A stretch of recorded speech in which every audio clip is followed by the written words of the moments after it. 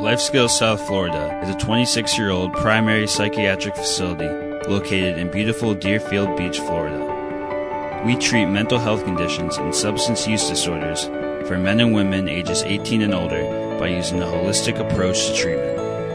This is done by incorporating elements of mindfulness, meditation, and integrated primary care, which offers individuals the opportunity for complete recovery. Treatment at Life Skills focuses not just on the persisting problems, but targets the underlying disorders that contribute to them in a healing environment. Our program goes above and beyond to empower the individuals during their recovery. For more information about our facilities, please call our Northeast Clinical Outreach Director, Melissa Westerman, at 603-540-6288. That's 603-540-6288. Also, visit our website at lifeskillssouthflorida.com for more info. Crosscheck Radio is presented by Boston Financial Management.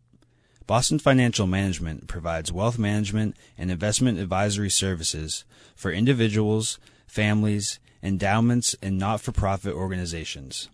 And supported by Tracy Chevrolet in Plymouth, Massachusetts.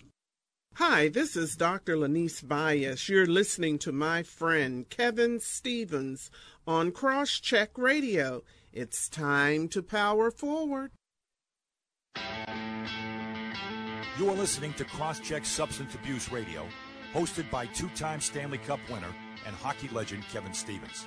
Through hard-hitting discussion, personal testimonies, and cutting-edge resources to help battle the disease, Crosscheck is dedicated to ending the stigma and shame behind addiction and bringing forth the hope and support for those suffering from addiction to power forward and overcome it. Let's join Kevin Stevens and his team now on Crosscheck Substance Abuse Radio. Welcome to Crosscheck Substance Abuse Radio alongside Kevin Stevens. My name is Andy Bernstein, and joining us today is Alyssa Horton from Recovering Champions, as always, and Willie Pierre McGuire Drinkwater. How are you guys? All well, all good. Well? Good. Good. We got a really exciting show today with some great guests, and joining us now is Nancy Merrill, who is with McLean Hospital. She is the program director for the Alcohol and Drug Abuse Services Program. Nancy has been a board-certified advanced practice psychiatric nurse for 34 years. For the past 20 years, she has been working in the McLean Hospital's Division of Alcohol and Drug Abuse. During her time at McLean, she has been involved in several national research projects, including the Combine Study, the Top Max Medication Study, and the IGT Study, which we will get to. And joining us as well is Melissa Westerman. She is the Regional Clinical Outreach Director, Northeast for Life Skills South Florida. Her purpose and mission is focused on helping families, clients, and providers navigate the behavioral health landscape, understand mental illness and addiction with the goal of helping in some way educate, advocate, and increase hope. Welcome to the show. Thank you. That was a handful, right? Thank that was you. a lot That of. was. Yeah, that's okay. We're very busy. Very, With our very, missions very busy, right? And our purposes. So, first off, tell us about your different programs. Tell us about McLean Hospital and your department. Well, that could take We only a while. have 2 minutes now. I have 2 minutes to get it done. McLean overall has just shy of about 500 beds, but in the Division of Alcohol and Drug Abuse, starting with the least restrictive, we have a small outpatient clinic, which includes Suboxone maintenance groups, a Vivitrol outpatient induction group, and a benzodiazepine protracted detox withdrawal group. And then we have a 21-bed inpatient unit. We have a partial hospital program. And we also have McLean NACE, which is an insurance-based, about a 17-day length of stay, Medicare program. And then we have 2 programs in our signature recovery programs. We have McLean Fernside, which is a 9-bed program in Princeton, Mass. And we have McLean Board and Cottage, which is an 8-bed program in Camden, Maine. Yeah, I got to talk, Nancy. I'm a graduate from that place. I was over there probably 7, 8, 9 years ago. It's a great place. It was one of those places that really didn't know much about, but when I got in there, the treatment was great, the people were great, and you have a lot of service, a lot of different things you guys do, and that kind of like takes care of a lot of things. I was in the inpatient, I think, with the 20 people there, but a learned a lot. You guys got a lot going on over there, and you got a lot going on yourselves. It's good to hear that. Yeah. The hospital has, I believe, close to about 64 different clinical programs. We have about 64 different programs at McLean and 271, I believe, or 281 inpatient beds. So it's a growing hospital and, of course, a huge research component. So we have a threefold mission: training residents, psychologists, nursing students, social workers, psychologists, and we also, of course, do treatment and research. So obviously you have a fair number of programs, and you have the Signature Recovery Program. Mm-hmm. Can you speak to that? What exactly? Sure. So the way Signature Recovery came about, people used to call me all the time. Can I have my own room? No. Can I have my own room? No. Can I have my own bathroom? No. So I was asking those questions. I'd be asking those questions. So we kept raising that as an issue, that maybe we should actually develop a program where people could have that, recognizing that was probably not going to be an insurance-based venture. And then a client who had been 25 years sober gifted us, I think, $500,000, and we bought the bed and breakfast Fernside out in Princeton, Mass. And then about 4 years later at this point, Tom Rodman, who's the owner of Borden Cottage in Maine, and McLean leases the space from him, and we opened up Borden Cottage. So they're both very treatment-intensive programs. A lot of people always say this, a lot of individualized work, but it's absolutely true out there. So you meet with the director once a week. You meet with a psychopharmacologist every day if you need to, but at least 3 times a week. You see your therapist 3 times a week for full therapy sessions, and then between 4 and 5 groups a day. At the end of the day, yoga, personal trainers, mindfulness training.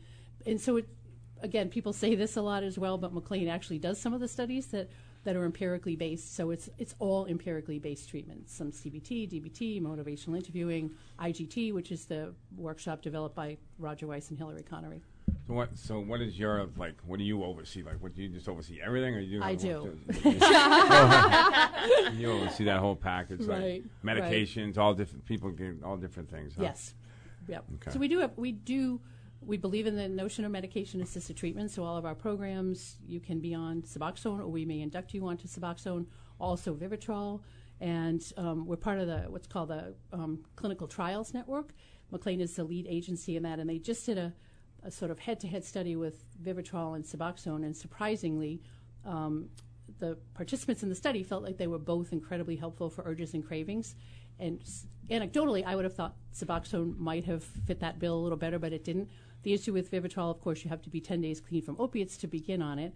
So when we induct people, we ask them to attend our partial for 10 days to kind of give them the leg up. That was the downside in the study. A lot of the Vivitrol folks dropped out because they couldn't wait the 10 days. On Suboxone and Vivitrol and all that kind of medication, when people say I went to your place for 30 days and I was leaving clean and sober, do you recommend, or how do you guys decide, should this guy be on Suboxone? Should this guy be on Vivitrol? Should it just go to alcohol? I didn't want to be on any of that stuff, but some people it works, right? Right. It works for a lot of people, but you just said the key thing. It would be between the clinicians and the patients that's there. Because if somebody says, I have no interest in Suboxone, it's kind of a setup to put them on, or I'm not going to come back after this first Vivitrol shot, so why bother? Generally what we do is look at the history. If this is first-time treatment or second-time treatment, then we recommend, we're a self-help informed program for sure, and we would recommend that. We recommend, of course, therapy. There are some small research projects to show that therapy and the self-help programs are very effective together, so depends on what people want to do. Yeah, and I agree with that now, and I think it's changed a lot, because I remember when I first was trying to get clean and sober, I don't know, 15 years ago, it was all about getting clean and sober, Alcoholics Anonymous, and just go do what you got to do. There was no medications, there was no stuff that could help you, and I know a lot of people that are on Suboxone that saved their lives. Right. It kept them alive. You know? I totally agree, and I think the other thing is just McLean is also well known for treating folks that have a co-occurring disorder. So really kind of no medications are off the table totally for us. I mean, we of course try and steer people away from things that are addicting for anxiety, particularly in early recovery, or things that are addicting for sleep, particularly in early recovery. But I agree with you. About 15 years ago, there weren't many options. And interestingly enough, the vast majority of people get sober and clean on their own. Yeah. And the that was a huge issue for me. That's like, that took me out out there a couple times because I couldn't sleep and I was so Right. tired.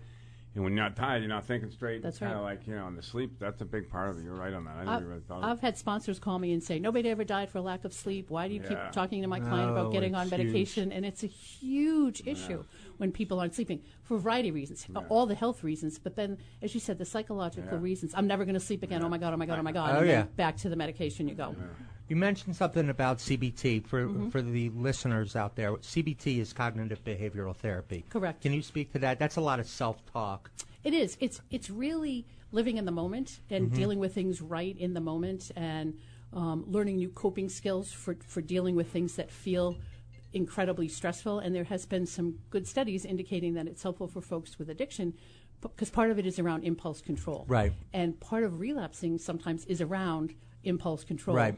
And so it's helping people put some things into place that maybe they didn't put in before. A sort of triangle I always work with my private clients around thoughts, feelings, and actions. We can have any thought we want. Oh my God, I have to eat one of those Dunkin' Munchkins that's right in front of me.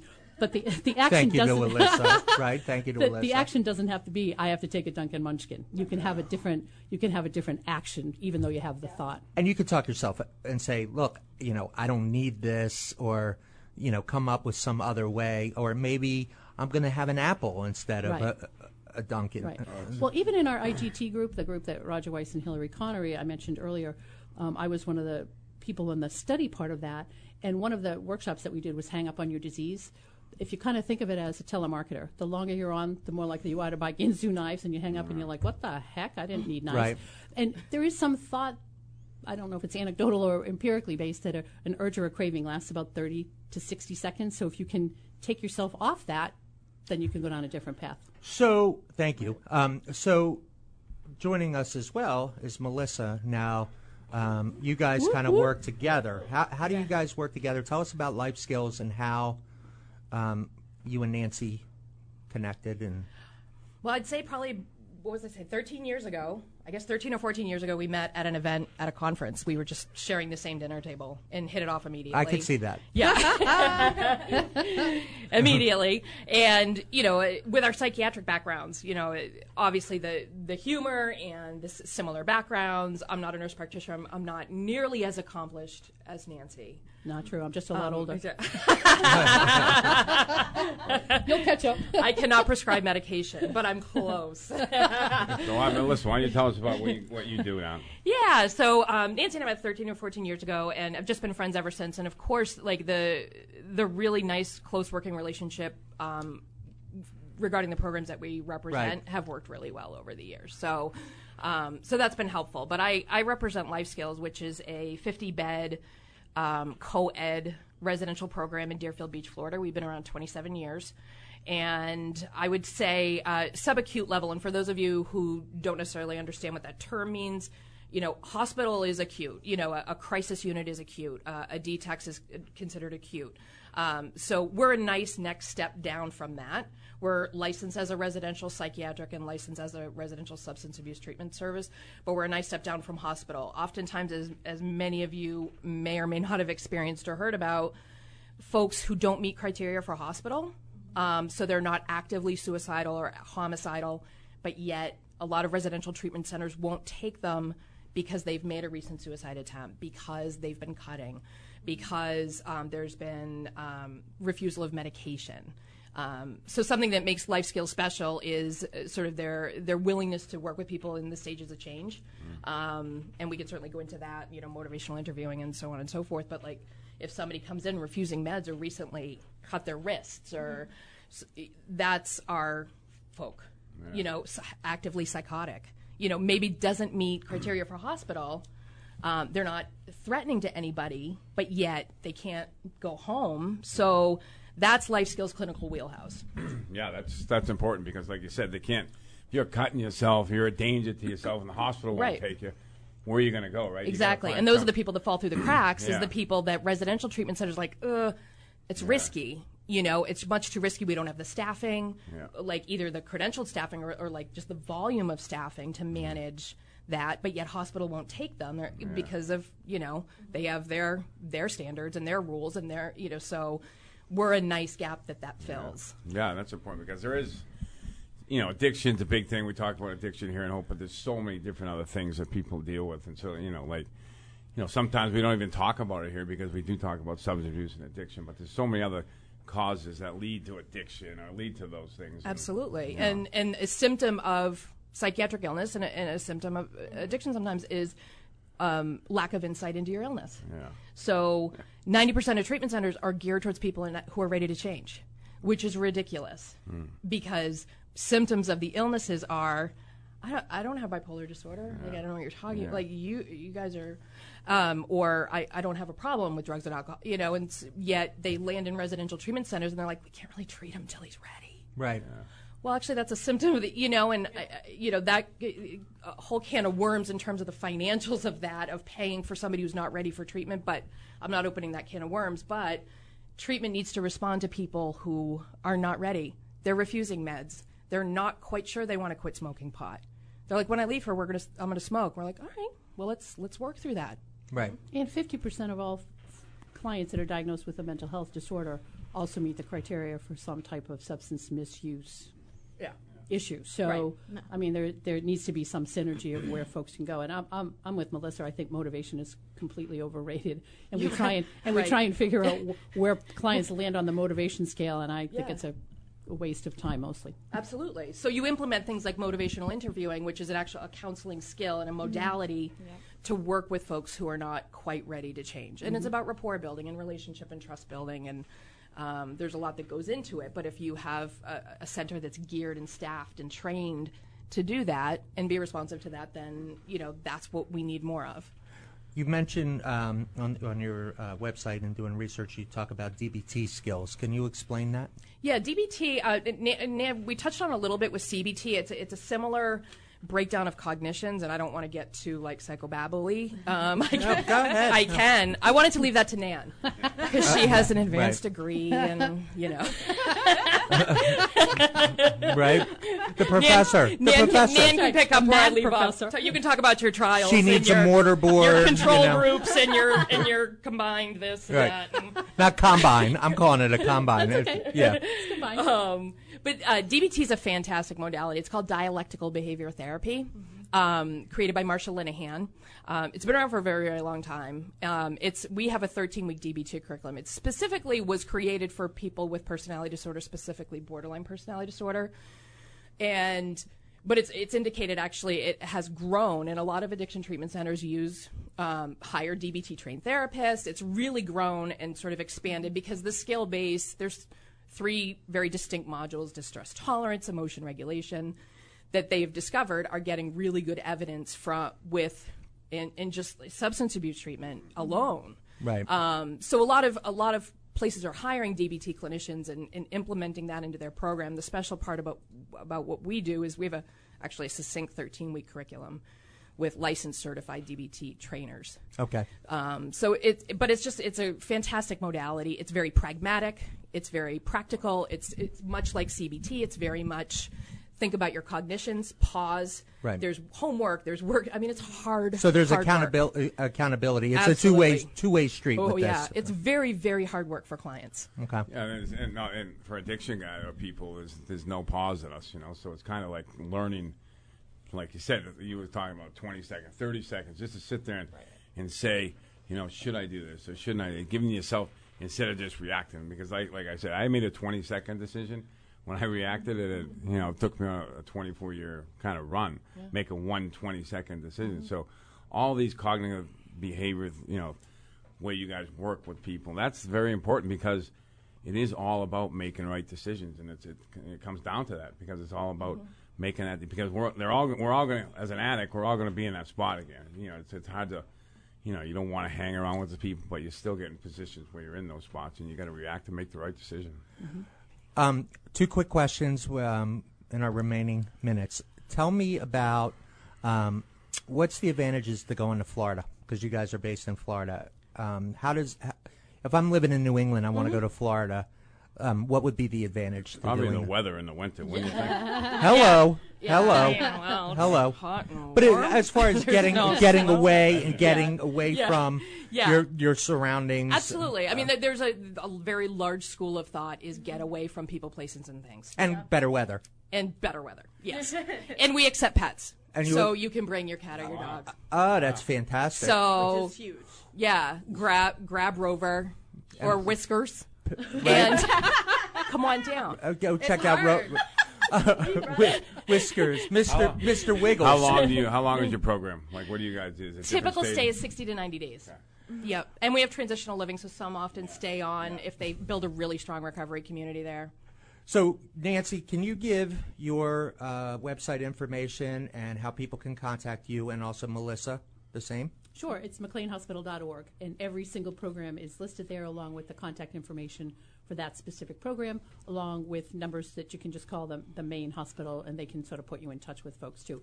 My own website is nmerrill@partners.org. 2 R's, 2 L's. Thank you. Nice. My website is lifeskillssf.com. S as in Sally. S as in Sally. F as in Frank.com. Sorry, what is that again? Not together. Not two B's, not two, yeah. That's the clean version. It's melissa.westerman@lifeskillssf.com is my email. My cell phone is 603-540-6288. Native New Englander. Go New Hampshire. Go Sox. Killing it right now.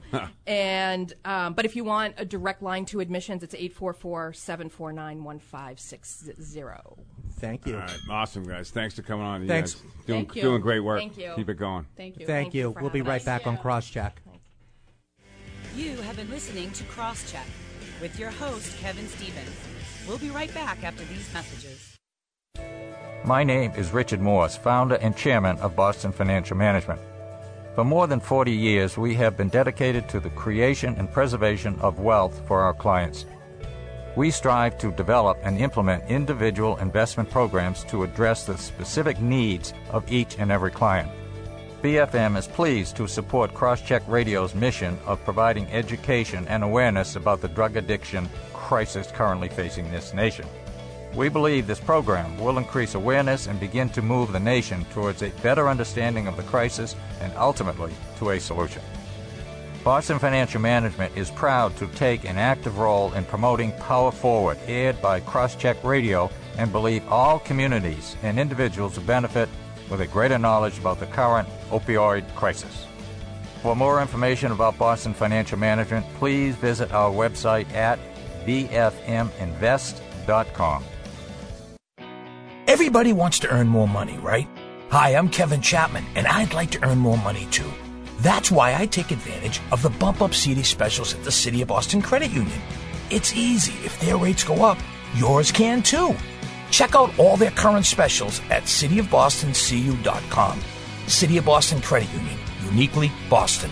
Funds federally insured by NCUA. Excess insurance by MSIC. This is Chris Nowinski, CEO of the Concussion Legacy Foundation, and you're listening to Crosscheck Substance Abuse Radio, hosted by Kevin Stevens.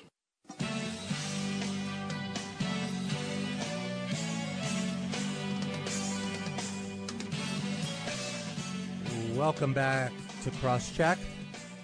Joining us as our in-studio guest is John McGann with the Gavin Foundation. John has over 25 years substance abuse treatment experience and is president and CEO of the Gavin Foundation, which provides a full continuum of care.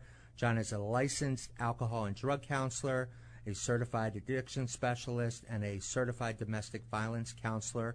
John sits on the board of directors of the Action for Boston Community Development and South Boston Association of Nonprofits, and is the vice president of the Mass Recovery Homes Collaborative. Also joining us is John Christian. John is with Modern Assistance Programs. He is the president and chief executive officer. He is also a substance abuse and mental health counselor, criminal justice specialist, and is an expert witness for clients in the mass court system. Welcome, gentlemen. Thank you. That was a mouthful, but we got there. So tell us about the Gavin Foundation. I'd like to learn more, and then we'll learn about John's story as well. Sure. So Gavin Foundation has deep roots in the South Boston community, Greater Boston area. It was originally started by James Gavin, who was a correctional officer at Walpole State Prison. Then he became a superintendent at the Charles Street Jail, and then a parole officer. He realized that men were being sent to prison for alcoholism back in 1962. Ironically enough, he bought a abandoned police station, moved his wife and his family, his daughters in. They lived on the first floor, and the men lived on the second and third floor, and that's how Gavin Foundation started. So since that time, we have really tried to stick to our roots, drugs and alcohol, and heavily involved with folks either coming out of the criminal justice system or to try to keep them out of the criminal justice system. So since that time, we've added a full continuum of care, and as you can imagine, over the last decade with the explosion of the opiate epidemic, we've been forced to expand services around the Greater Boston area, into Quincy, as far south as Fall River, New Bedford, Worcester, Newton, all over the place because of the demand for services. Yeah, and I think, John, it's important to know that the Gavin House is, I'm in recovery. A lot of people, you guys are very well respected. Your name's always at the top of the list out there when everybody hears about the Gavin House or the Gavin Foundation. It's always well spoken for. You guys do a great job. And that's not everywhere either. So it's around alcoholics and all around addicts. You guys got a lot of good stuff going on. Well, thank you. I'm very proud of the work that our team does, and it's because of the people that ran it before me that laid such a solid foundation. Guys like Tom O'Connor and Jim Sweeney did a great job on the foundation. John, how's it grown? Like in the last probably 5 years, how big has it grown? How bad has it got out there? It's over the last 5 years, we've added a detox unit, a stabilization unit. We've done a lot of work with UMass Medical, using the mission model to work with court systems and reentry. So we have that's what a lot of the spread out offices are to manage those programs. So how does the court system work with you guys? How do you guys work with those people? So we have this program. It's called the mission model, and what it does is we team up a master's level clinician and a peer. And they work as a team, and instead of expecting somebody to come to an office to do sessions, we go out in the community to do sessions. We meet them where they're at. We meet them where it's convenient. If they got jobs, we don't want them to leave work to have to show up to an appointment so they can check a box for the court. We'll meet them in the evening. We'll meet them before work. We'll meet them on a Saturday morning. Try to make it easy for them to be compliant so that they don't violate probation or parole. Yeah, that's good. That's basically, that's service. It's hard, like you said, a lot of these people aren't accountable. They're not really, they can't get to places. They don't drive, whatever. It's important that you guys can get out there and service those people too. It's great. Now you have one of the things you wanted to talk about was your Recovery High School. Yes. Gavin Foundation has an adolescent program called Cushing House. We opened Cushing House for boys in 1999. What we quickly learned is that many of them you couldn't send them back to school because they'd just fall in with their old buddies, and the same thing would happen. You'd have these families and their hopes so high that everything was going to be all right, and within no time it was falling apart because they were back into the same thing. So with the help of a lot of political help, putting money together into the state budget, they were able to fund the recovery high schools. There's 5 of them now in Massachusetts, Springfield, Worcester, Brockton, Beverly, and Boston. And our school in Boston is a collaboration between Boston Public Schools, Action for Boston Community Development, and Gavin Foundation. Gavin does the clinical, BPS does the teachers, and ABCD does the administrative portion of the school. It's vital. It's one of my favorite days of the year is graduation day, to see these kids and their families achieve something that they probably wouldn't have done if it hadn't been for this kind of a school. So we service about 40 to 50 people a year at the school, and it's, I got to tell you, I look at the curriculum, they're giving nothing away. These kids earn it. They have to do the work. It's not fly by night. They got to do the work, and they get clinical services. They go for an extra long day. They do clinical services as part of their regular school day, and we keep them involved over the summer. They've all got summer jobs right now through Action for Boston Community Development, so they don't get disconnected from the school and the school community. So we're very, very proud of the work that goes on there, and would love to have anybody's family that needs services give a call.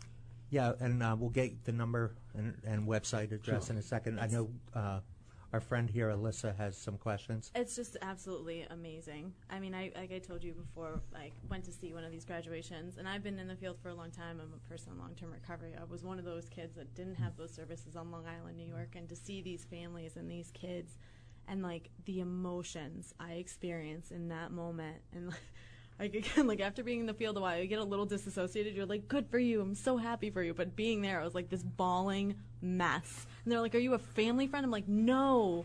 I'm just a recovery coach from a program one of them are at. Like, I'm just, like, dying. Like, it was just, I can't even thank you enough for the work that you guys are doing, because it's just, it's life-changing for these people, absolutely.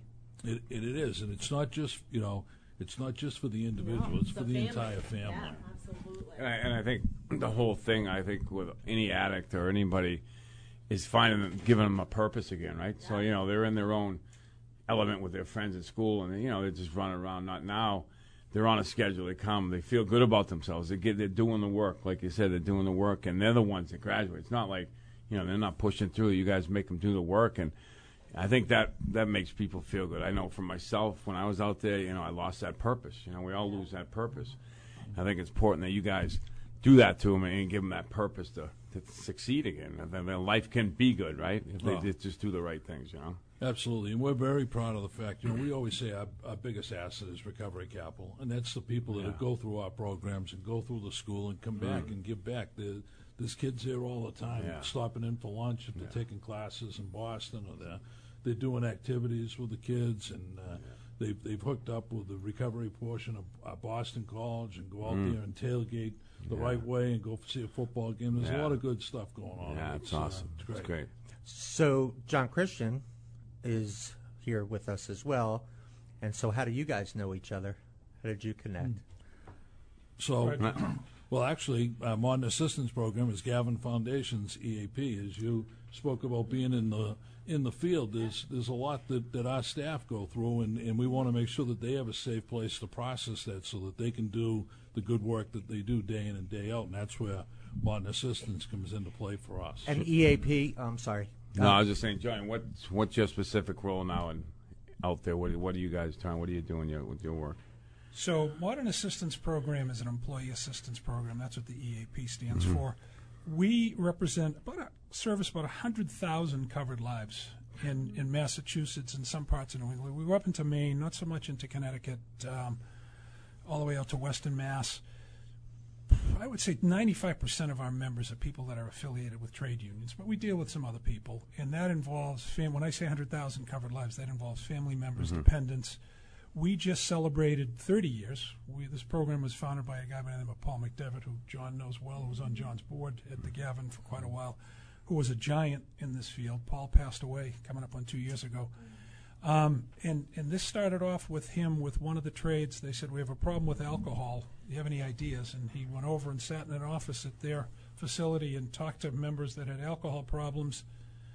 We do one-on-one counseling. We do couples counseling, family counseling. We work with children.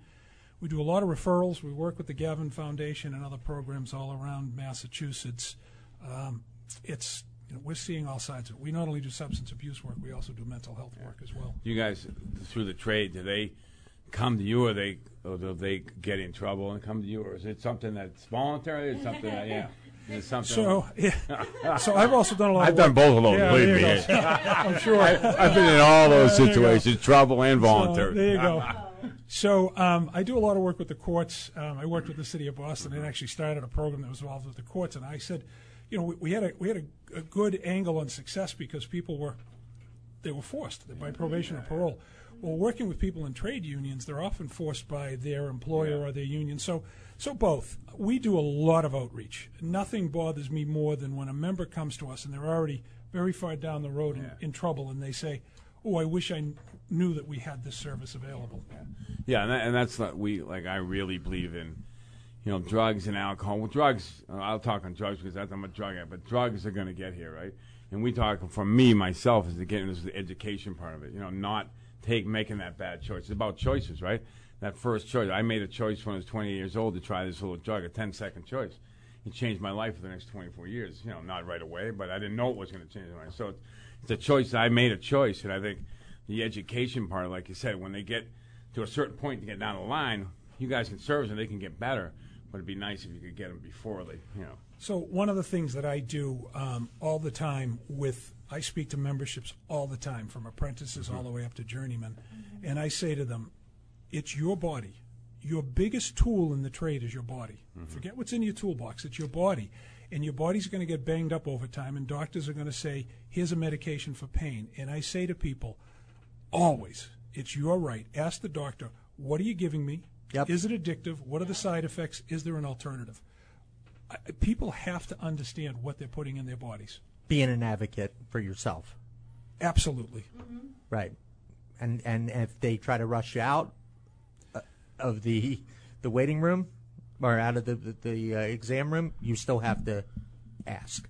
Still have to ask. You can stop. Yeah, this is, there's always other ways, sometimes, for me, I took the easy way. That was it. But you don't need that stuff. You don't need to take pain medicine. If you need it for a day, take it for a day. But you don't need to sustain that medication, which is terrible. Guys, can we keep you for another segment? Yeah, sure. Okay, we'll be right back on Crosscheck. You have been listening to Crosscheck with your host, Kevin Stevens. We'll be right back after these messages. Surrounded by 71 acres of peaceful woodlands, Sunspire Health Spring Hill is a residential addiction treatment center that allows you to clear your mind and reconnect with nature as you focus on your recovery on our open residential campus. At Spring Hill, we use a wide range of evidence-based treatment methods, including medication-assisted treatment and behavioral therapies, to create a plan aimed at promoting long-term recovery. In addition to your clinical treatment plan, take advantage of complimentary recovery activities in the surrounding outdoors and enjoy a comprehensive 2-day educational family program, as well as the security of knowing your discharge will include a thorough, individualized plan that goes well beyond our care. Spring Hill offers patients evidence-based treatment for addiction and co-occurring mental health disorders at our facility in Ashby, Mass. If you or a loved one is in need of help, please call us today at 978-254-6668. That's 978-254-6668. Or visit us at sunspirehealth.com/spring-hill. At Tracy, come in and see the difference for yourself. They have the largest selection. I found my dream car here. The choices are endless. There is no pressure. No pressure. No pressure. We'll help you make the best decision. We've bought 30 vans here. I love my new car. They put the fun back into buying a car. I wouldn't go anywhere else. Everybody wants a good deal. It's one of the reasons I keep coming back. Experience the rock-solid difference. Tracy Chevrolet Cadillac, exit 6 off Route 3, Plymouth, Mass. We at Sullivan Tire support Kevin Stevens in his quest to support those who suffer from substance abuse. Thank you, Kevin, and best of luck.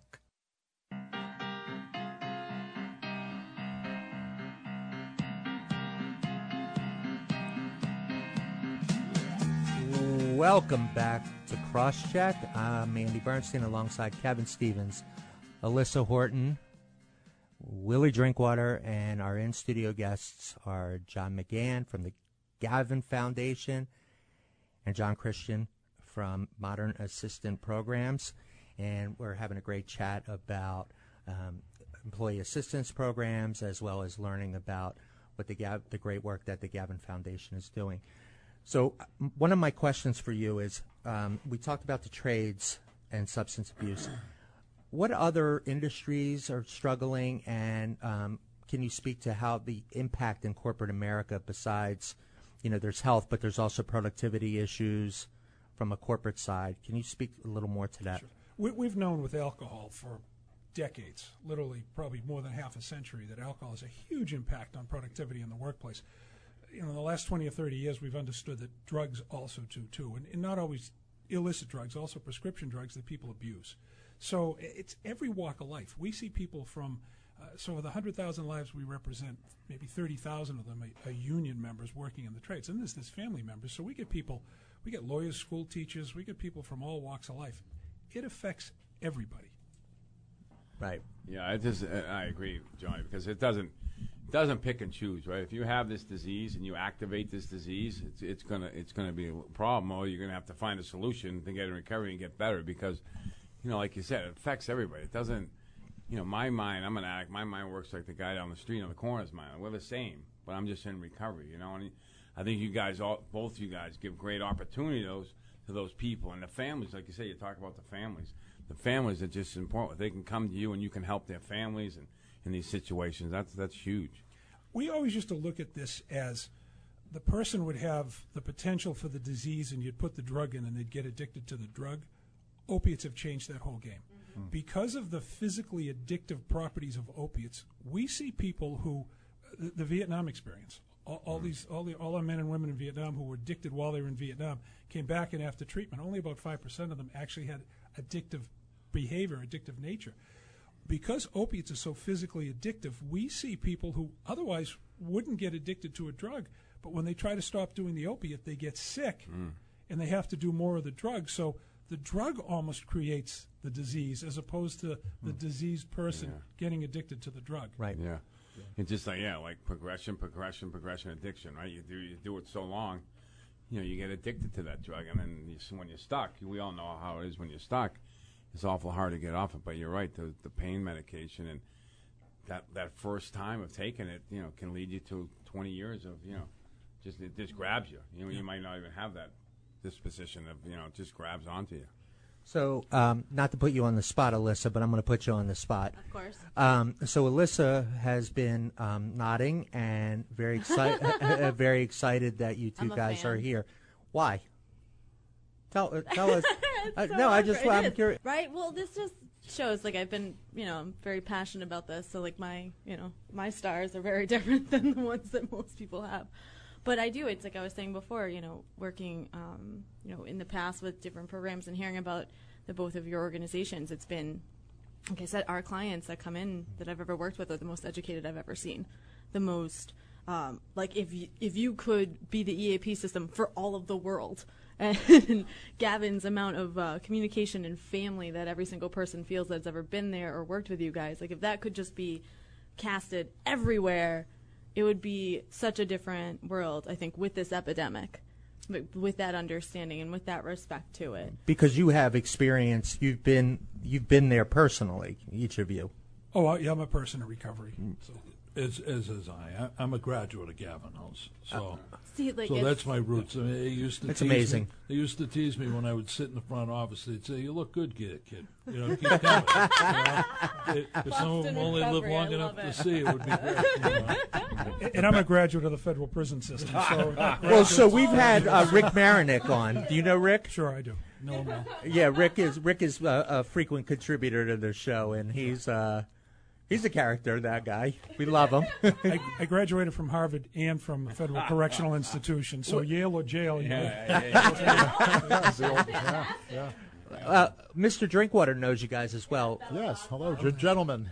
Well, I think both organizations, the models would be great to take right to SAMHSA and say, why don't we just take it national? I mean, it's one of those deals. But I grew up in a building trades family, and I think a large part of it, in the New York area, but I think a large part of it too. There was a certain, the normal is changing for the guys and the gals in the trades now. I mean, I can think back to when it was, you work hard, you play hard, and you drink even harder. It was just part of the mindset, and I think that's beginning to change over the years now, where you don't have to, drink hard and drug hard because you're in the building trades. I think that's fading out. One of the building trades that we work with, and I won't name the trade, but 30 years ago in their contract, part of their contract was that each member could have up to 2 6-packs in their cooler on the job site. Times have changed dramatically. Yes, they have. Does that lead to the labor shortage? I know in the construction industry, I know that there's a lot of opportunities for jobs, and as far as I did some work with the remodeling industry, and I know that they have a labor shortage. Is that part of it? Certainly is part of it. I think the biggest part of it is that with the trade unions, there's a rigorous apprentice. They all have a rigorous apprentice program. So what happens is the apprentice program might be 4 or 5 years, and suddenly there's a huge demand that happens before the apprentices are fully trained to go out. Well, they do go out to workplaces. So I think it's more of a supply and demand. Right now, we've got such a building boom. All of our trades are at over 100% employment. They're bringing in travelers from different places. So, but then bringing in travelers from different places has an interesting downside because I'm told that we're seeing some different drugs on job sites. And some of the thought is that maybe some of the travelers who are coming up from down south are introducing some substances that we don't see as often. Methamphetamine, which we don't see as much, seeing more of that. And that tends to be, except for the population that Willie works with up in Maine, I think that northern tends Maine to be, is a real mess. But that's not something that I think John and I have seen as much of in the last few years, and we're seeing more of that. So there's some downside to full employment, too. The other issue with full employment is you've got people who suddenly have a lot more disposable income. And you know, if you do have that backache and you don't want to spend the time to get the prescription or go to the acupuncturist or work on the backache, it's so easy to get drugs on a job site right now that you know, people have money, and disposable income means more money available to spend on things like alcohol and drugs. Kev? I was just saying all the good stuff. You know, it must feel good for both of you guys when you see guys come, you know, that you guys work with come back clean and sober. You guys must see a lot of people get healthy and get well. And I think that's probably what keeps you guys going all the time is, you know, you guys work so hard to do the thing, but the outcome and what these people can get to, it's a pretty amazing thing, and you guys must see a lot of that. Oh, we see a ton of it at the Foundation. I mean, it's great when you see a kid that graduated the recovery school and then they're going on to college, and you come back and you see them in a suit and tie that they're a CPA for a downtown company. It's awesome. They were a resident at Cushing House. Without that, you couldn't do this work. Willie and I both teach in the Addiction Counselor Education Program at UMass Boston, and I start the first class with my students and say, if you're going to work in this field, you have to be prepared to climb over bodies, because that's what we deal with death every day, sadly. So when John talks about those successes, and Kevin, you talk about those successes, that's the stuff that keeps you going in this field. If not for those successes, this can really wear you down.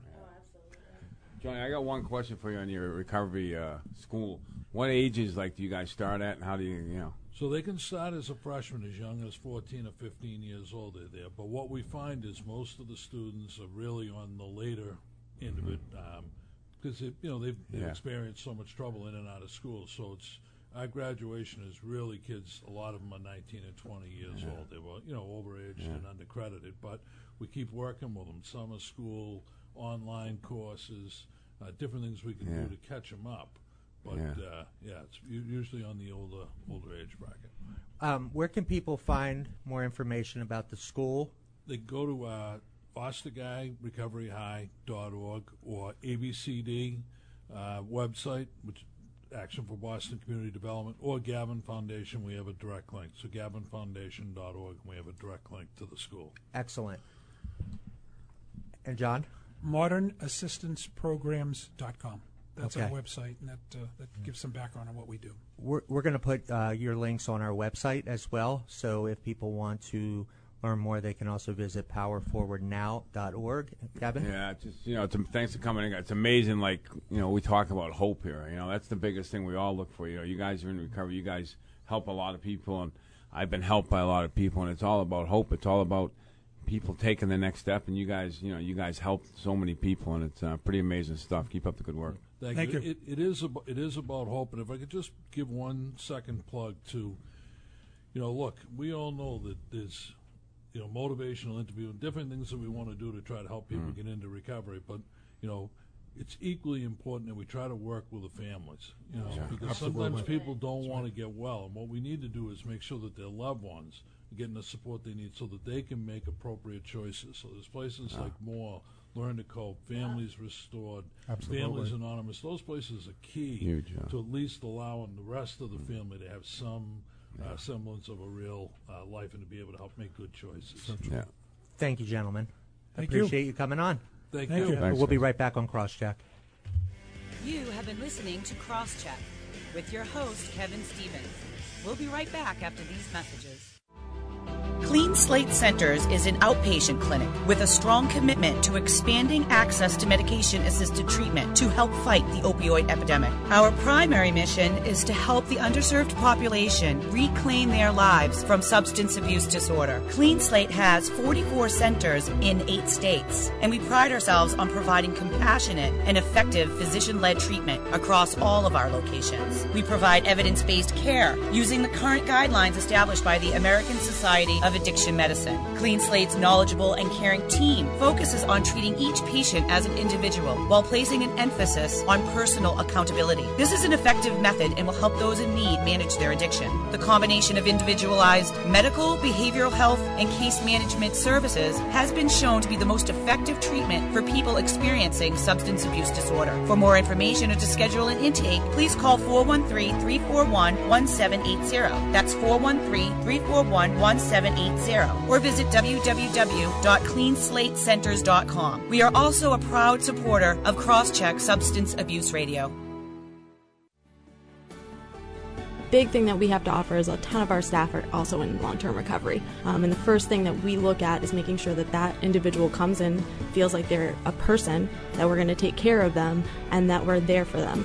Individualized treatment, we try and help people find a way to live a life that's drug-free a day at a time. When you're with us, you're going to get a master's clinician who is well experienced, well versed in addiction. You're also going to get a case manager who's going to help you basically with everything that you've missed in life due to addiction. You're going to have tons of peer support every day, but when you leave, you're a part of the Recovering Champions family. If you're looking for help to get into treatment and you'd like to use Recovering Champions and our knowledge of the system and how to access it, you can reach us a couple different ways. You can always call our toll-free number, which is 844-888-5391, 844-888-5391.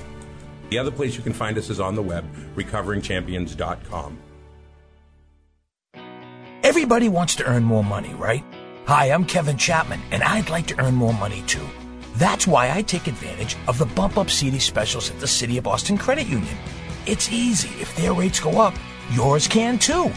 Check out all their current specials at cityofbostoncu.com. City of Boston Credit Union, uniquely Boston. Funds federally insured by NCUA. Excess insurance by MSIC. Hi, this is Sam Quinones. I'm the author of the best-selling book Dreamland, The True Tale of America's Opiate Epidemic. You're listening to Crosscheck Radio with Kevin Stevens.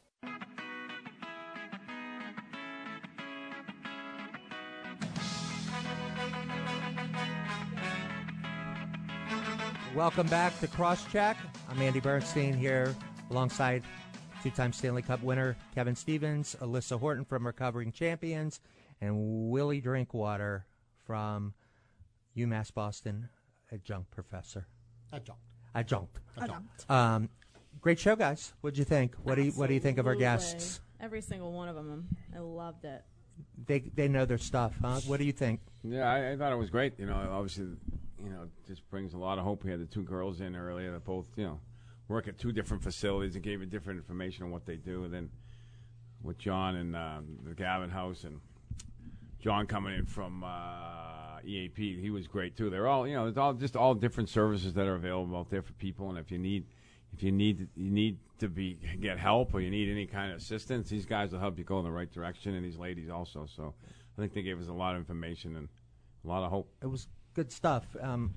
It was, and it's just so important to get this information out there. Oh, absolutely. Because a lot of times people don't know where to turn, they don't know where to go. I mean, I had a person the other day where they didn't know that BSAS has a helpline and stuff. So I mean, but the people just don't get enough. What is BSAS? BSAS is the Bureau of Substance Abuse Services under the Mass Department of Public Health, and they have a helpline number you can call, and they stay up to date with all the bed availabilities and all the levels of care. Yeah, and there's Marcy, MARSI.org now that also posts a detox list for all facilities that accept Mass Health in Massachusetts. And I think the biggest thing what all four guests, really strived on saying is that it's a family disease. It's just not the addict. Everybody thinks, he puts the pressure on the addict and what they're doing and how it's affecting their life, but it affects everybody that's around them. And I think all these guys have great sources for families to learn about the disease. A lot of families don't even know about what this heroin and what this epidemic is, and it's a good sources. They have tons of sources out there, so reach out and learn a little bit about it. Absolutely. I've heard of Gavin's partnership with Plymouth House on their new family support group, and Family Restored is the one that Plymouth House has been running for a while now, and it's really a fantastic idea for families to get involved in these support groups, because just as it's important for the addict or the alcoholic to find a network of people that they can relate to so they don't feel alone, the family need to feel the same. I run into so many families where I can't talk to anybody. Right. I don't want anyone, I can't let anyone know about this. Well, this is a place you can go, and it's no judgment. And the sad thing is that, oftentimes the families end up more insane than the person. Oh, absolutely. Loved one that's medicating. I mean, they're crazy, and I don't doubt that oftentimes they're doing what they think is in the best interest of their loved one, but a lot of times they're enabling them, allowing the addiction to keep going. Oh, absolutely. Yeah, absolutely. That's the truth. I got a lot of questions. I was in Pittsburgh, and a lot of families were out there, and they asked me the same thing. What could have I done? They lost their kid, or what? No. I tried other things. I didn't understand that. I didn't know if I enabled. No one really knows exactly what to do. There probably isn't any right answer, but you know what? It's nice to find out that it's not about you didn't do anything wrong. The addict is the one that's on the addict, but it's also nice to have a little information on it too. Absolutely. Well, as you look at it, the addiction correlates with fear, and the family is in the same place. So most of their reactions and most of their decisions based on what they're going to do with their loved one is based out of fear. Absolutely. I don't want my loved one to die, so I'm going to do this. When in all reality, that could be causing harm. So to be able allowing to it to continue to perpetuate. Right. So you get the professional help yourselves, and then you get, because even in recovery, I used to be a recovery coach. All I did was work with families and individuals post detox, post treatment. And still at that point, when you're it's a habit for you to watch somebody getting high. So if they're having Cheerios when they're high, and then they have Cheerios when they're sober, you're freaking out oh my God, they're getting high. No, they just like Cheerios. They just like Cheerios. Yeah. But it's okay. That's normal. It's the same thing, because you're going to get into an argument. It's always going to be a confrontation. Sobriety does not mean the person becomes perfect and reacts like a sane individual. So to have that education prior to them getting sober and after them getting sober on how to deal with a person in early sobriety. Is the detox. The easiest part of the whole process is the physical You detox. get to sleep for the first time. You don't have to talk for the first few days. They're medicated. How do you change the thinking? And the program isn't for 30 days. Sometimes families think they go away for 30 days. And they're going to come comes back cured. and, let's go back and play hockey again, play basketball, and not go to meetings, not do the things that keep they you can sober. drink at the family wedding. No. Hey, sure you can. Ginger ale. Yeah. Right. Guys, great show. If you need more information about any of our guests, please reach out to us. PowerForwardNow.org, the Contact Us page, and we're also on Facebook, and we will be happy to put you in touch with the right people. Have a great week, everybody. Have a great week. Bye-bye. Thank you for joining us today on Crosscheck Substance Abuse Radio, and we look forward to you joining us every Saturday as we remove the mask of addiction and power forward to a happy, healthy life. If you or a loved one is suffering from substance abuse, please call the Massachusetts Substance Abuse Hotline at 1-800-327-5050. That's 1-800-327-5050.